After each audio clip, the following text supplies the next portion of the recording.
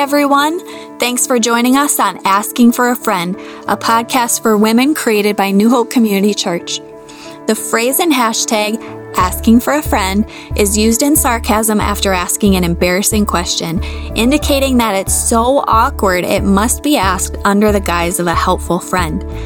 This discussion group was born out of a desire to talk openly about things that are often considered taboo or stay hidden in general, but especially in the church. Statistics show that the issues we will cover affect women within the church as much as those who don't consider themselves churchgoers, so let's talk about them. The first and very simple purpose of this group is to let women know that they are not alone. Across social media and even in person, we always show the best of ourselves, leading us to believe that nobody else has the same struggles as we do. This is such a lonely feeling and only leads to discouragement. This is a lie that we hope to expose by the time our discussion is over. Also, studies show that one of the reasons current generations don't consider going to church is that the church is not open to messy discussions and believe that Christians think they have all the answers. The second purpose of this discussion group is to show that this group of women admits we don't have simple solutions to life's questions, and we recognize that we never arrive, but will be working through these issues during our lifelong journey. The third purpose of this group is to give practical suggestions and spiritual counsel to others based on the experience of our guests and the resources we've put together. Specifically, we will recommend resources from Right Now Media, a video resource library called the Netflix of Bible Studies. For your free access, text Right Now space NHCCMN to 41411. As we listen to one another's stories and are bold in sharing our own, we can create a community where we are all fully known and fully loved. Because this is a safe space and the issues are sensitive, we will not be sharing the names of our guests. If you have questions about a particular guest or story, please contact us and we will connect you. All right, so in today's discussion, we're going to talk about abortion and the Christian's response. The title is Neither Do I Condemn You, and it's based on the verse John 8:22 through 11. And this is talking about the woman at the well, and it's a great story. She's had 5 husbands, and the person she's living with now is not her husband. And, Jesus, knowing everything, knows her story. And when he speaks to her, I found it very interesting. I learned that this is the longest conversation recorded with an individual between Jesus and an individual, is the woman at the well. Ooh. And he's very gracious with her, very respectful, and it was unheard of for Jesus, a Jewish man, to talk to this sinful woman. So, but at the end of it, all of the people who were judging her and accusing her, that's not the woman at the well. This is the woman caught in adultery. I just mixed up my stories of sinful women. Oh, I was going with the well. Well, the well is good too, but this John is talking about the woman caught in adultery. Well, check out the woman at the well. That's good too. All right. Anyway, this woman caught in adultery, okay, so she's literally caught in the act of sin, and they bring her out, and, the religious people are telling Jesus, well, what are you going to do about this? Kind of as a test to see if they can trap him. And we don't know what he writes, but he writes something in the sand, and people walk away one by one.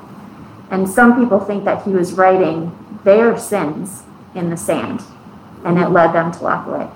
And so he says, well, woman, where are your accusers? Has no one condemned you? And she says, no one, Lord. And he said, then neither do I condemn you.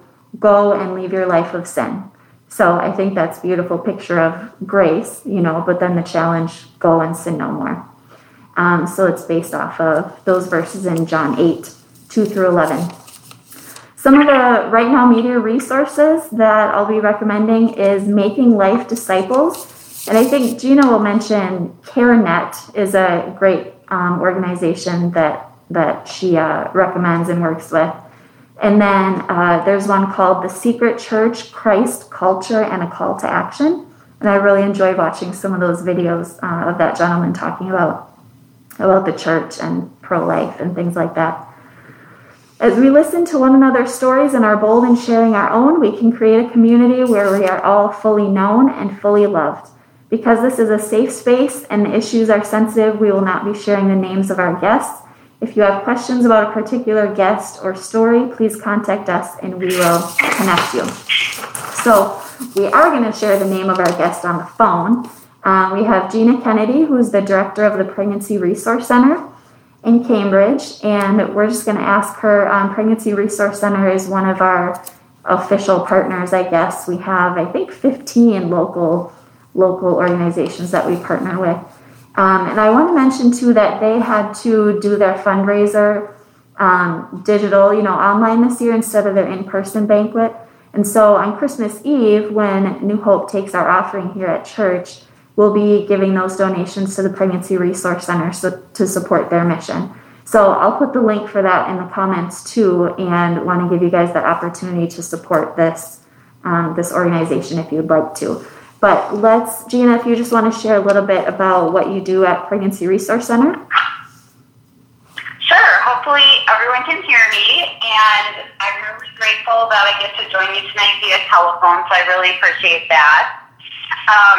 The Pregnancy Resource Center is a Christian nonprofit organization that works within the community around reproductive health, but also parenting, education, and resources, helping anybody who has any kind of an issue just find the proper resources within this community. And so we love serving people. We love partnering with New Hope to make sure that we can get that message out. And I'm super excited that we're addressing this topic tonight because it's one of the ones we deal with that is rarely discussed or talked about. So really glad that we're addressing it tonight. Yeah. Yep. And I think, we'll just jump in. We were, talking before we went live here, but about how interesting it is that this is always considered like one of the worst sins. Or like abortion is considered one of the greatest sins that you can commit. And I want to mention the official stance of New Hope is that we are pro-life. And so this isn't, to gloss over, sin and just say that we don't have to treat this. Can you hear me? Yep, I hear it says it's good. Somebody says it's good. Uh-oh. I think she can't hear us. So we don't want to gloss over sin, but we do want to address the fact that abortion is always considered a greater sin, and that's something that hasn't changed pretty much in the history of the church ever since this became an issue. And one of the numbers that I found is a recent Lifeway study showed that 4 out of 10 women who have abortions are attending a church at the time. But only 7% of them talked to anyone in their church about their decision. When asked why, many of them said that they feared judgment from people at their church. And I just think that's so sad that 4 out of 10 women are at church involved in this place that should be a community of support. And they were in such fear of judgment that only 7% mentioned anything about it to their church or church leadership. And so I think that's really unfortunate because when people in the church have other issues, they're willing to come to the church and ask for help, grief and loss and marriage problems and things like that. But this is so taboo. It's like I could never talk to my church about it. And that, hurts my heart as a Christian person, but as someone who works at a church. And so, I'm so glad we got to have this discussion. It's one of the ones that I felt was the most important when I started thinking about this group.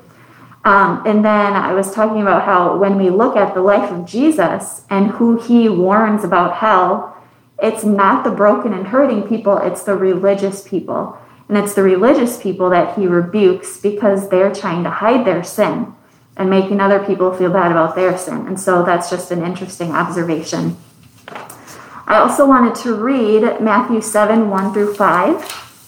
If you guys want to write that down or pull it out.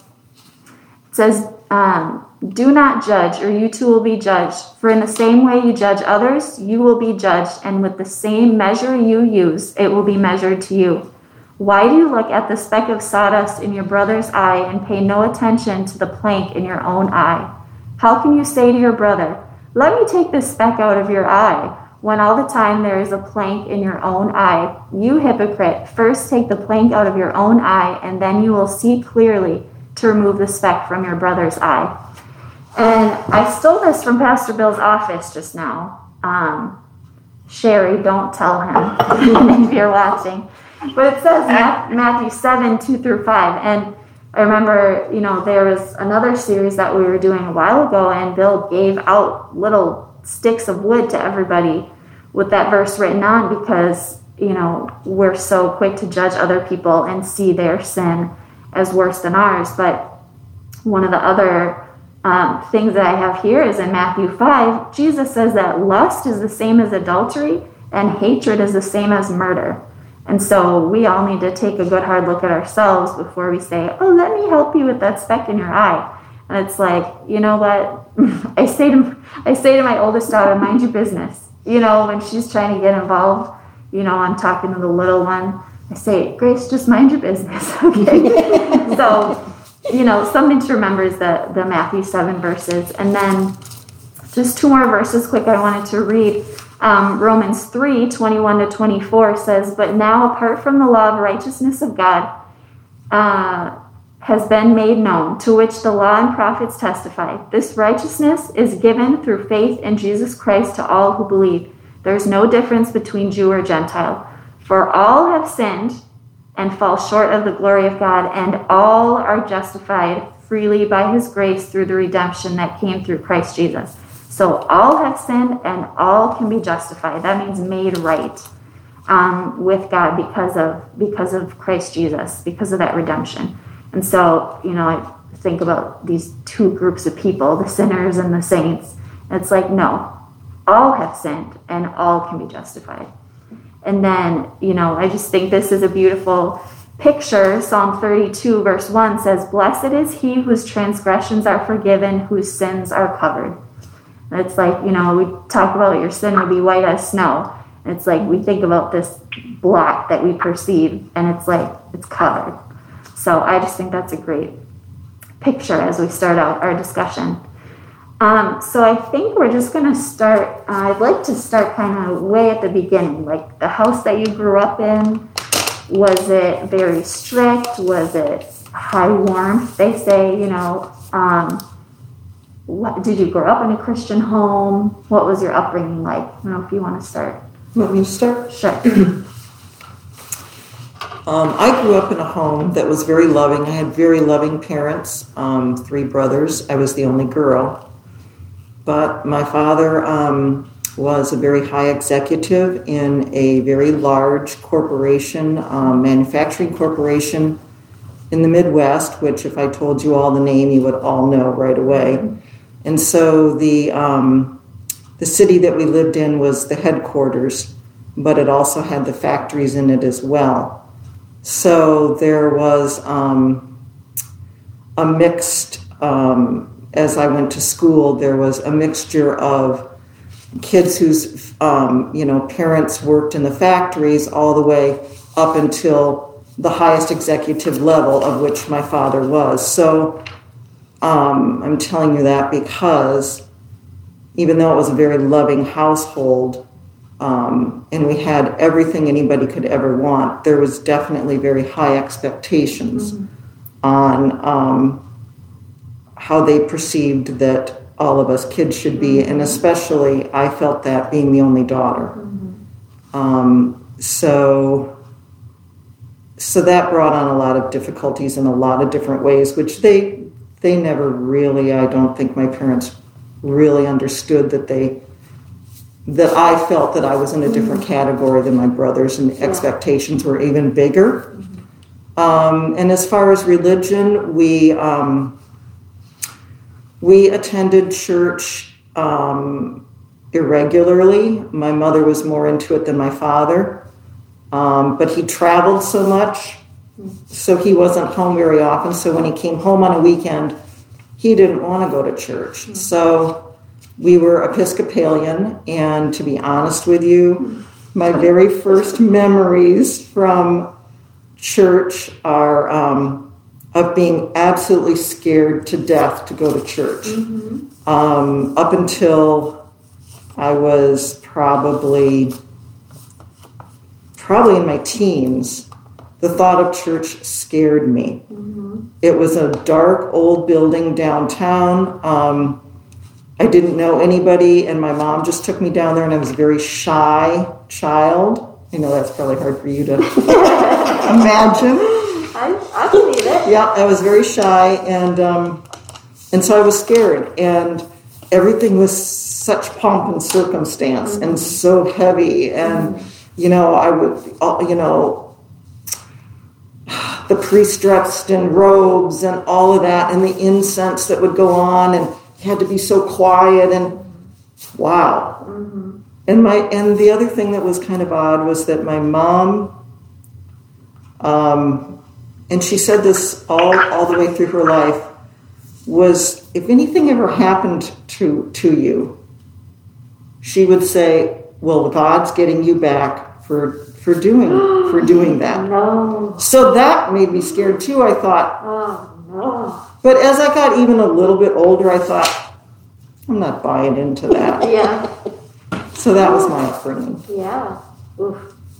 Common, I think. Very religious. Well, I grew up in a divorced home. My mom and dad were divorced when I was like 5 years old. And the man that moved in was the father of my 3 sisters after me. My mom was very loving, but an alcoholic. And we did not go to church. I don't know that the woman was ever in a church except for when I got married. But I somehow found a way to get to church even when I was very young. I'd probably been to every religion that's out there simply because that was someone that would take me.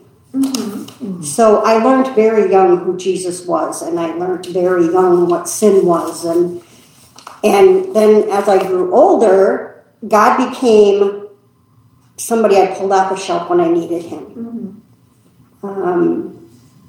But I knew that we all sin, and back in the day, I didn't care. I just knew that if I needed God, he would be there. Yeah.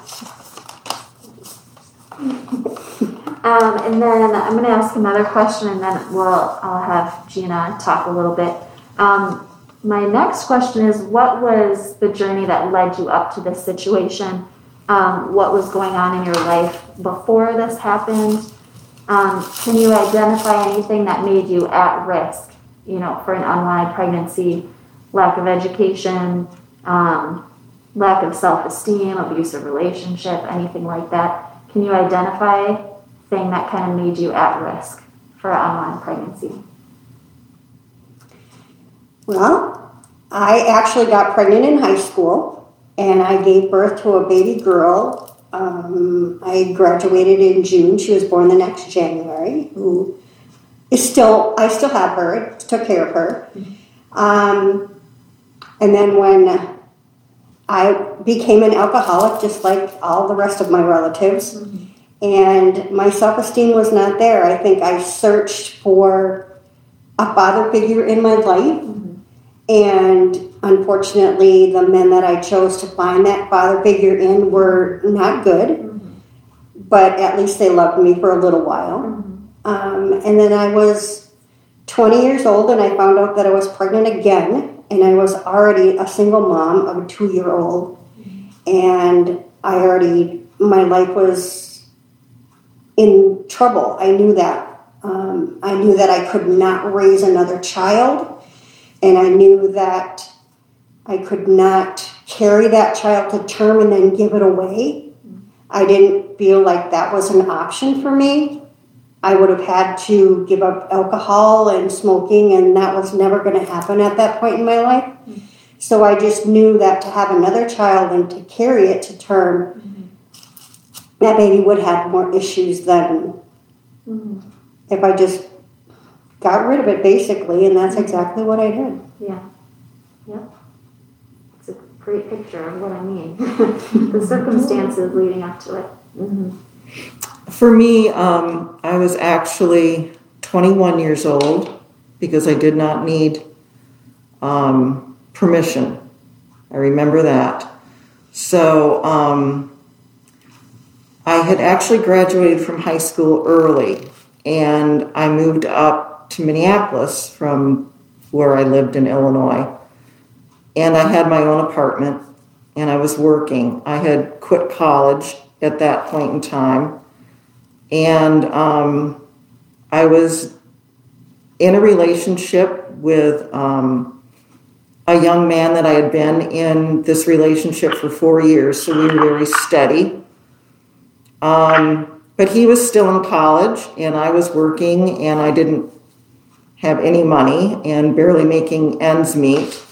Speak up a little louder. And barely making ends meet. And so I found out I was pregnant. We had been taking precautions, and maybe that's a whole nother subject that isn't good, but we were, because I knew that we were not at a point in our life when we could raise a child and take care of a child properly. And I also felt that I just was not the type of person that could carry a child to term and give it up for adoption. What was the fear behind it? Or what do you think would have happened? I just would have always wondered where that child was, and I knew that that would be harder for me than knowing that that baby was not, that baby didn't exist. So that's where I was. Yeah. So, everybody's saying the sound is quiet. So we'll have to remember to speak loudly. Gina, can you talk about if there are any factors that make someone high risk? If there's kind of a population or a trend among people who tend to go in for an abortion? Sure. I find it interesting that both were in their young 20s, or the 20 to 24 is the number one age group for termination. And people often think it's teens, but that's actually the fourth group. It's 20 to 24, 25 to 30-year-olds, 30 and over, and then teens. So it's actually young adults that are more apt to terminate. We can talk about why teens don't as often, but it has to do with their a little bit of irrational thinking still at that age, not understanding the full responsibility of having a child. Yeah. And in the 20s, that's becoming more clear and tends to lead to that a little bit more. What we do find is that there's no specific background that lends itself to being in an unwanted pregnancy and choosing termination, because basically any woman of childbearing age can find herself in a situation during life, during her reproductive years, that she suddenly does not, for whatever reason, think it's a good time to have that child. So we do have our target market as far, and I hate saying that, but as far as the age group that terminates the most, but it really, the background, you'd think that it's always people who are having struggles in their life, but it's actually not. Do we see that more? I feel like we do in our ministry and have over the 16 years I've been there. But in statistics, these things just cut across every socioeconomic area and background. Yeah. And a lot of married people, you said, or I read, because they're already overwhelmed and they have kids already, and so, that's something, too, we don't always consider. Like you said, we usually think it's teenagers. Yes, most people think it's teenagers and see it that way, but that's not really at all what we see. Across the board, statistically, across the United States, it's very consistent, and within our own ministry. Yeah, yep. And then I'll start with the guests, but I know, Gina, you have something to say about this too. Can you guys talk about the father of the baby, where he was or what he knew or what his response was? You want to go ahead? Well, for me, I never told the father of the baby. I was, like I said, heavy into my alcoholic years at that point. And to be totally honest, I'm not even sure who the father is. I don't even know his name. Mm-hmm. So I never felt the need to trace him down. I'm sure I could have by going back to the bars that I associated with at that time. But I didn't, at that point in my life, I didn't think that he would even be a decent father. Mm-hmm. So I didn't feel any need to let him know what was going on in my life. Yeah. Your mom went with you. My mom was my rock through the whole thing. Yeah. Mm. Yeah. Nice. And we'll talk about that more. Can you say the man? And for me, the man in my life was my boyfriend, who is still my husband. Is my husband and has been my husband for 40 years. Mm-hmm. And he actually, we made the decision together. And he took me there and stayed with me and went through all the procedure that they would let him go through. And we never shared it with anyone else. Mm-hmm. Yeah. Gina, will you talk for a minute? I mean, before we talked, it didn't cross my mind about this whole population of men that have feelings and repercussions because they supported or paid for an abortion. Right. They're kind of the silent area often in this topic, and they're the number one influencer of a female's decision, of the woman's decision, is the father of the baby if they're involved in the decision making. They have the most influence in that decision. Parents of a lady making this decision would be next in line, and then parents of the father of the baby. That's kind of how it goes statistically. And the men kind of fall in a couple of categories. Some are just whatever she says, they're going to support. So they'll kind of come in saying, I will support her choice. I will support her decision. Mm-hmm. And some will say, I don't want this child. I don't want to be trapped. I want her to have an abortion. Mm-hmm. And some will say, I don't want her to do this, but I get no choice. I don't get to decide this. And so they can be harmed in different ways. Kind of depends on their scenario.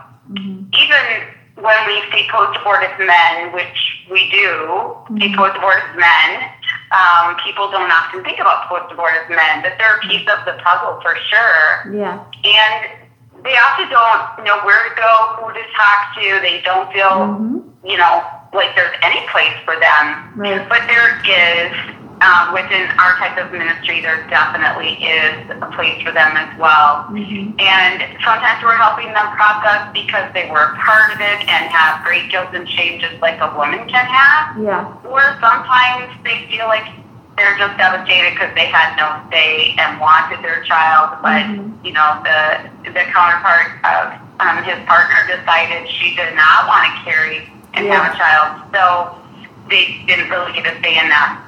So it's very interesting to watch that and see the difference of the male-female in this role. Yeah. One thing we often encourage men to do in this scenario is be very honest with their partner about how they really feel about the pregnancy, because we have kind of taught our men to just say, I'll support her choice. Yeah. And then they aren't even being honest about their own feelings. And we would rather have there be honesty, whether they feel she should carry or feel she should terminate. Mm-hmm. Being honest and having that conversation is the best scenario. Right.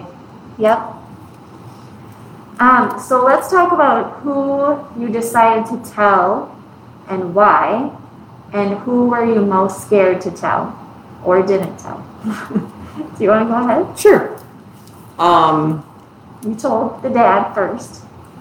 Yes, obviously I told the dad first, but that was it. I mean, that's the farthest it's gone until today. We kept it between ourselves, and we did that because we both felt that we had families that would not support the idea, that they would be so disappointed in us. And as I go back to when I told you at the beginning, you know, the expectations of my family, I felt that I could not tell them, I could not do that to them.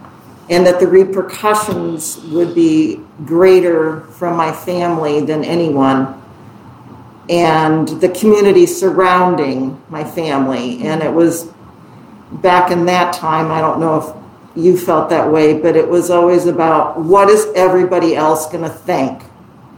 And if there's one thing that I have taught my children that I have now, is that it doesn't matter what anybody else thinks. It matters about your decisions in life and you and the Lord. And you have to live with that. So we didn't tell anyone. And my husband's mother was a very devoted Christian, and she would not have taken to this well at all. Not just the pregnancy alone would have devastated her. Yeah, and as I was, asking around for people, very politely, hey, if you've ever had an abortion, would you be willing to talk about it? Let me know. Was looking for people who had an experience with a church, either positive or negative. And so yours wasn't directly with a church, but your mother-in-law is very religious, and you knew that. And so that was the fear of judgment. Absolutely. And you weren't necessarily a part of a church at that time. I was going to church at that time simply because I already had a 2-year-old, and I needed her to know who Jesus was. So for appearance's sake, yes, we did go to church. I never told anybody at church. I put on my Sunday best, and we walked into church like our life was just all that it could be. But I made the decision on my own, being a single mom already. But the first person that I told was my mother, simply because I knew no matter what my decisions were, she was going to stand behind me and she was going to hold me up. She was going to love me no matter what. So I told her first. I did not tell my husband until we'd already been married for, 25 years. Because What led to that discussion? We were just sitting around in my living room one day, and my kids were there, and they were older, like in their 30s and 40s, and I was explaining to them who Jesus is and who God is, and that we're not perfect. And when you look at your mom, she's perfect, okay? But when they looked at me, I needed them to see that, no, I'm not perfect. I made this huge mistake, this huge decision way back when, and God has forgiven me for it. I know that He's forgiven me for it, but it's something that you still live with every single day. Yes. And I don't need to be judged by anybody, because I judge myself way more than anybody else ever could. So we talked about it, and I talked to my husband about it and told him what happened. And I says, one thing we can never do is let your mother know. Because I knew when I got married, she told me that I married her son just to take care of my daughter, who was 5 years old. So I knew if I told her, or if she found out that I had an abortion, 2 years before I married her son, my life would be hell. Plain and simple. It would be, I would be mud. Yep. Very interesting. And then let's talk about after you made the decision and after it happened, how did it impact your life? I know you said you think about it every day. My mom went with me. Back in the day, it was a surgical procedure. There was no pill. You go in, you put a surgical gown on, you lay on a table.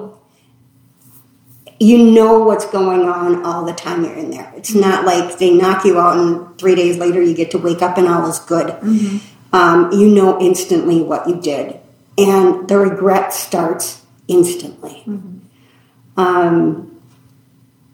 And at that point, I had totally convinced myself that I had just committed murder, that my life was over, God was never going to love me, Jesus was never going to be part of my life. Mm-hmm. Because back then, that was a big sin. Mm-hmm. I mean, it was a major thing. Mm-hmm. And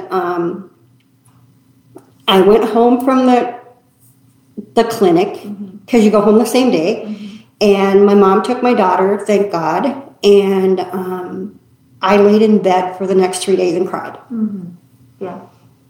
And I still think about it. I know that in August 14th of every year, this child, I don't know if it was a boy or a girl, and how old they would be at that point. Mm-hmm. I mean, I have lived with that my whole entire life. Yeah. Yeah. And it doesn't go away. Mm-hmm. I know I'm forgiven, and I know that Jesus loves me, and I know that I'm a child of God, but in my head, it doesn't ever go away. Mm-hmm. Yeah. And Mother's Day, and yeah. Mm-hmm. What was your life like after? It was very similar to that. I think about it all the time too, and a lot of times I'll think, well, I don't have 3 kids. I really sort of had 4. Mm-hmm. I can remember going to just a regular checkup at the doctor, and they ask you how many times you've been pregnant. So then every single time I look at that, and every time I lied. Mm-hmm.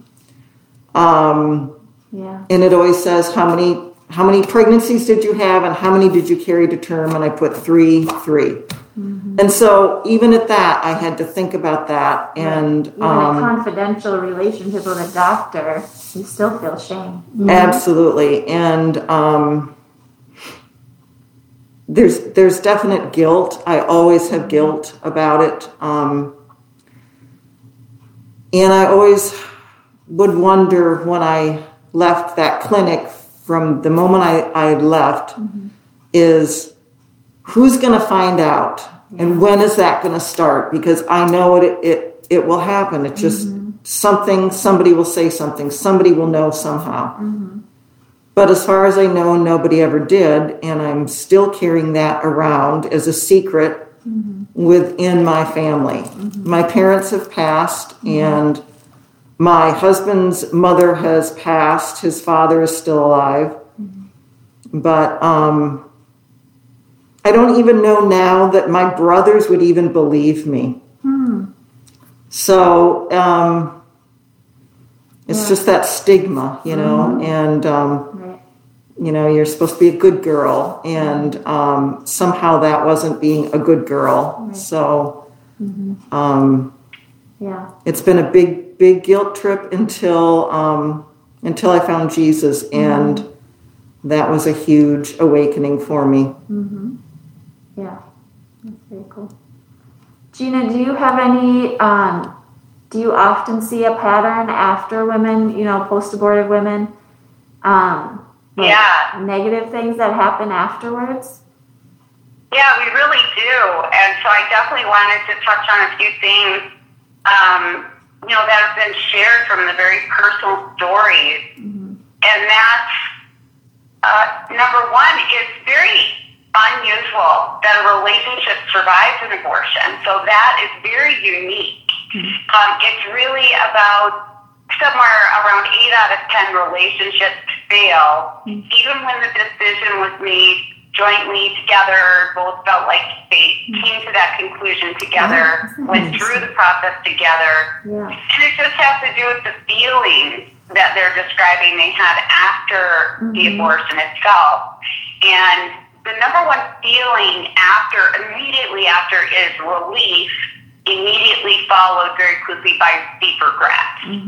And so those feelings, it's a grief process like any other loss. And so the grief process can interfere then with the relationship. Even when people tell themselves, we'll get through this together, they very rarely do. And what we tend to see are relationship issues are really common.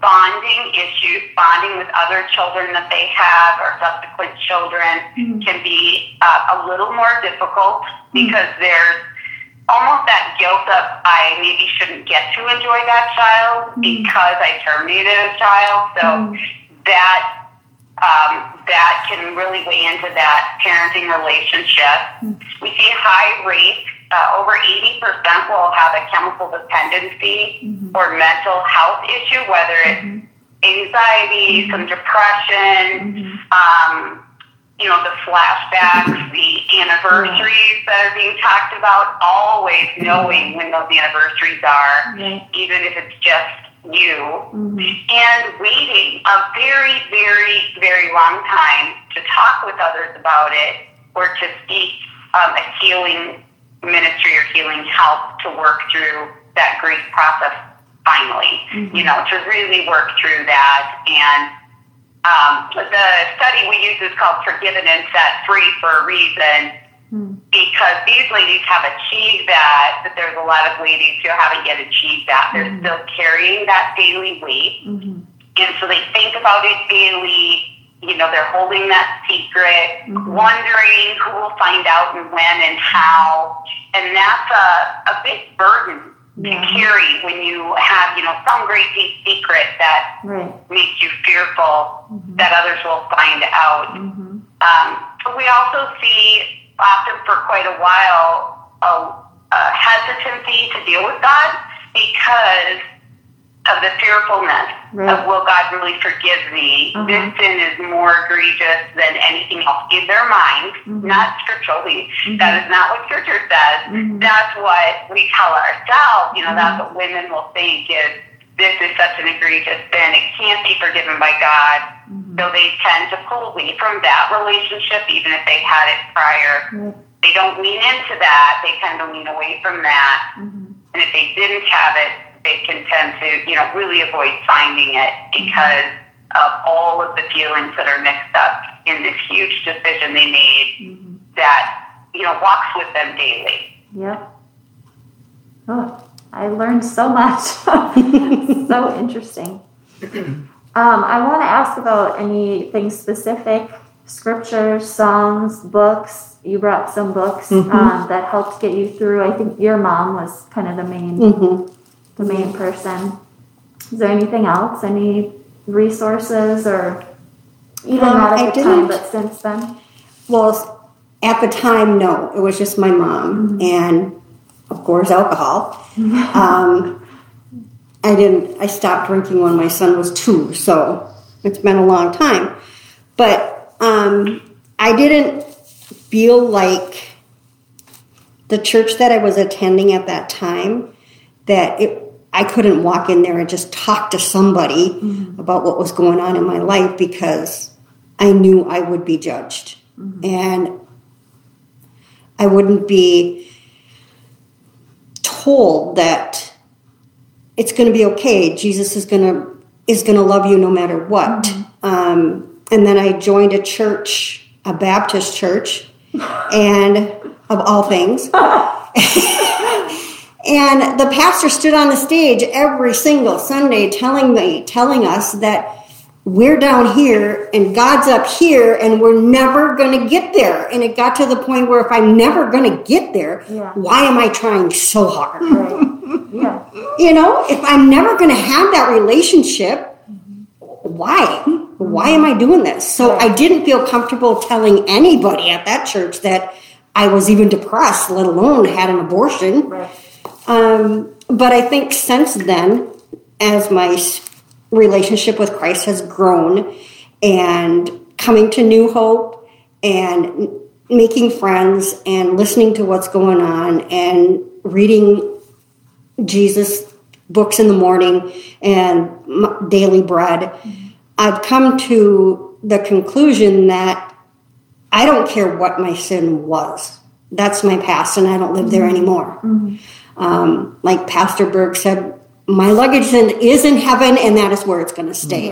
So no matter what happened between here and now, I live in heaven. And I know that I was forgiven for what I did. Now all I have to do is forgive me.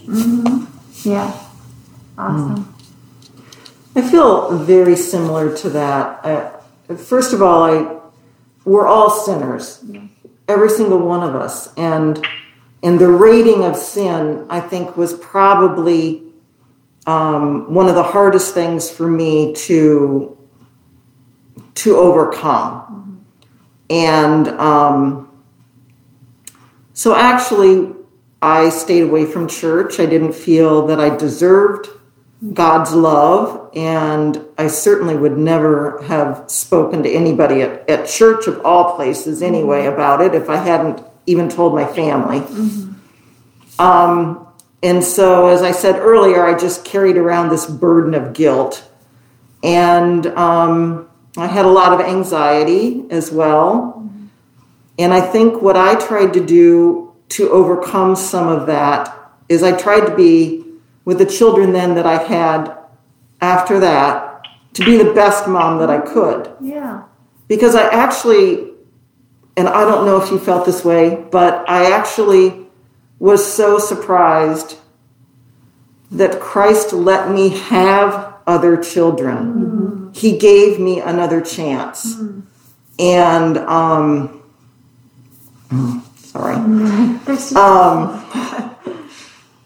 So I was so thankful for that. And so I've tried to be, the best mother that I could. And I finally forgave myself. And because I knew that Jesus did. He died for my sins and your sins and everybody else's sins. So, I repented, and he gave me grace. So in that, I'd like to read a psalm on forgiveness that I think is sort of fitting to where we are here tonight. It's a little bit long, sorry, but I didn't feel like I could cut it at any other spot. So which one is it? It is Psalm 51, 1 through 15, and it reads, "Have mercy on me, O God, because of your unfailing love. Because of your great compassion, blot out the stain of my sin. Wash me clean from my guilt. Purify me from my sin. For I recognize my rebellion. It haunts me day and night. Against you and you alone have I sinned. I have done what is evil in your sight. You will be proved right in what you say, and your judgment against me is just. For I was born a sinner, yes, from the moment my mother conceived me. But you desire honesty from the womb, teaching me wisdom even there. Purify me from my sins, and I will be clean. Wash me, and I will be whiter than snow. Oh, give me back my joy again. You have broken me. Now let me rejoice. Don't keep looking at my sins. Remove the stain of my guilt. Create in me a clean heart, O God. Renew a loyal spirit within me. Do not banish me from your presence, and don't take your Holy Spirit from me. Restore to me the joy of your salvation, and make me willing to obey you. Then I will teach your ways to rebels, and they will return to you. Forgive me for shedding blood, O God, who saves. Then I will joyfully sing of your forgiveness. Unseal my lips, O Lord, that my mouth may praise you." Amen. Yeah. And Kelly, if I could just jump in here. Yes. I just love the verses she just read. They're so perfect. Because, it's true that post-abortive women don't need judgment because they typically are judging themselves tremendously. I know even when sometimes in life we might hear or see things where we think, well, there are women who've had abortions who feel really good about it. They don't have any concerns over it, and so on. And I just want to say that when you get in a room alone with a post-abortive woman, her story quickly changes. Mm-hmm. It becomes much different than maybe what's given in public because they're now in private and they're in a place, typically in our place, where they're safe. You know, we are not there to pass judgment or do any such thing. And so they feel safe and they get more real about the pain that they've been in. And I really hope that we as Christians can remember that Scripture is pretty clear that sin is sin. All sin is sin. And we don't really like that as humans because we want to make ourselves feel better about what our sin is versus someone else's sin. And the reality is that Christ came to be the equalizer for all of our sin because it is equal at the foot of the cross. And God says he is righteous and he cannot tolerate one tiny bit of it. And so we all need Christ equally as the bridge between us and a righteous holy God. And that is not typically how we can make some people feel, depending on what the sin is in their world. And that helps us to feel better as humans. But it's really not, a Christian response to someone who's had a very painful thing in their life. So I hope that we can all kind of work on that as Christians. Because we do see a lot of people who don't talk to their church, who don't want to involve anyone, who are hiding from the very people who should be able to gather around them if they're in a church body. And that study and those statistics you were quoting, Kelly, that CareNet made sure we all were fully aware of that at a conference several years ago, because we really need to help the churches. And we're a CareNet affiliate, which means they help us with training and structure and all that. And we really needed to understand that this is not a problem outside of the church. This is a problem across all levels, whether church or on-church. And so we as Christians have a responsibility to come up with a better response to these types of situations and being helpful. Yep. So we're at 53 minutes already. Gina, I have written down from when you and I talked that you talked about not pushing your agenda when you meet with somebody, that you ask open-ended questions. Like, instead of saying, you wouldn't really get an abortion, would you? That you say, what do you know about abortion? Or what are your thoughts? So if you want to speak to some of those, positive ways that a Christian could respond, and then I'll ask the ladies too, the same thing, what would they recommend to someone, a Christian woman, how to respond, and then too, if there's anything they'd like to share with someone who is questioning this decision or has also, experienced this. Yeah, I think the difficult part is we don't really know how to respond. We're not really sure what to say if somebody comes to us and says, hey, I'm in this situation and I think I need to have an abortion. And we don't really know what to say or what to ask. And open-ended questions are great. You need to hear her. You need to hear what's going on in her world and why this feels like an answer at that moment. We're responding usually to circumstances that change, and circumstances change quickly, and fear can drive decisions that carry long-term consequences. So we want to ask those open-ended questions. We're not trying to place, here's what we want you to do on anyone. And that can be a bit counterintuitive sometimes as people come in and work with us. But you have to understand where this woman is at and what are her barriers to carrying a child and why, and what does that mean in her world. And, are those overcomable? Are there things that can be done to help her overcome those barriers in a real way? Not some make-believe, hey, just get over it and have this baby. That doesn't really help her. So open-ended questions. What do you know about abortion? How much have you researched it? Who have you talked to?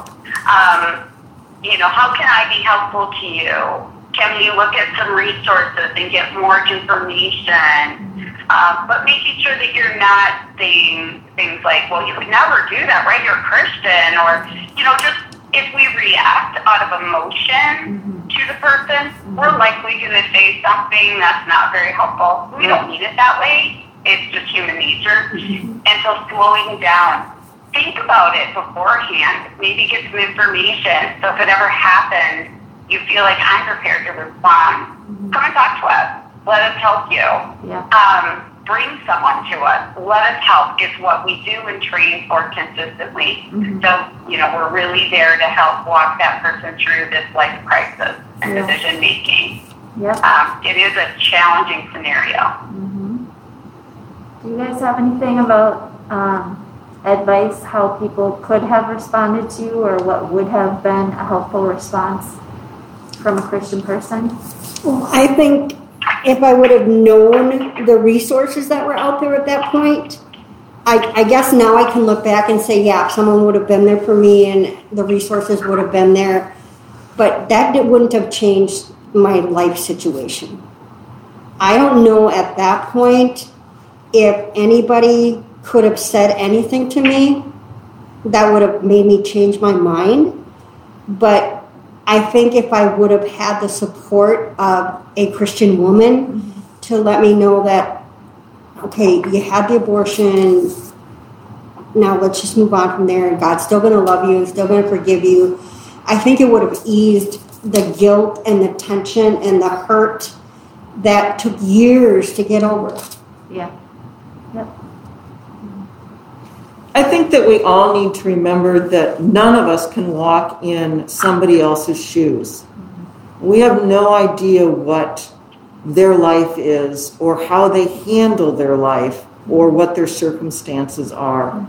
And that goes for everything in life, not just abortion, but addiction and anxiety and fear and anything. And just maybe just being a little gentler and a little kinder and open to somebody else's problems and listening to them would be helpful, knowing that. And in that, I'd like to read one more little section. This is out of one of my favorite morning friends, Jesus Calling, for anybody that maybe doesn't know about it. If you're new to spirituality, maybe you don't know about it, but I read this every morning almost, and I reread it because it always seems new. So in remembering what I just said, it says, "Remember that there is no condemnation for those who belong to me. You have been judged not guilty for all eternity. Trust me and don't be afraid, for I am your strength, song, and salvation." Yeah. Awesome. That's the name of the day, is Neither Do I Condemn You. The name of the topic. Do you have anything to say to women who are considering having an abortion, or if not, that's okay. I wish I would have got more information about the actual, even right down to the procedure. I mean, it was all, you sign this paper, we take you in, we're done. To know at that point what my resources were. What could I have done? Maybe if, looking back on it, maybe if I would have had someone that I could confide in that would tell me what my resources were, maybe I would have stopped drinking a whole lot sooner. Or maybe I would have become a member of a church a whole lot sooner than I did, and I would know that God was part of my life and not something that I just take off a shelf and use when I need to. So I just think that if you're questioning whether you should have an abortion or not, or whether you've had an abortion and now you don't know what to do with yourself, I think you need to search out people and that have the resources, the knowledge, and are gentle enough to say, you know what, I love you no matter what. And I can totally relate to where you are. Yeah.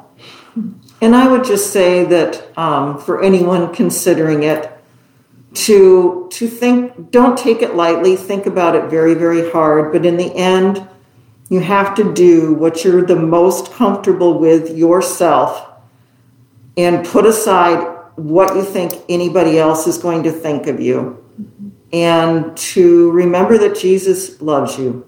Mm-hmm. Yeah. Gina, do you find that providing ultrasounds is a big thing that informs decisions?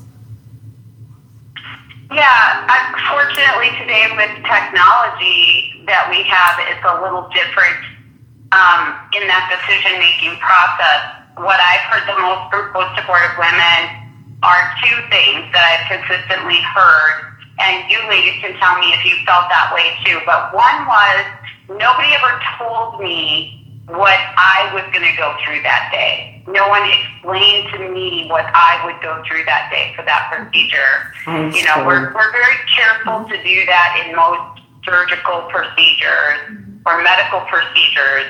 You meet, you go over it, they talk through what they're going to do. And that does not happen in abortion. And so the woman is not prepared unless she's had one before.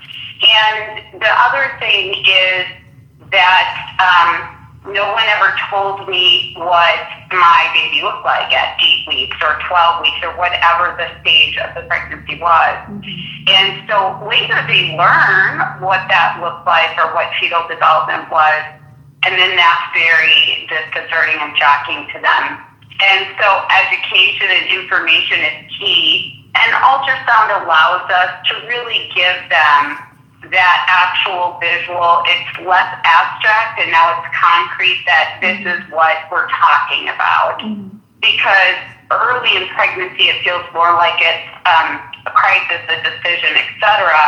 And in the end we're really talking about a little human baby. Mm-hmm. And so most post-abortive women didn't feel like they really got that.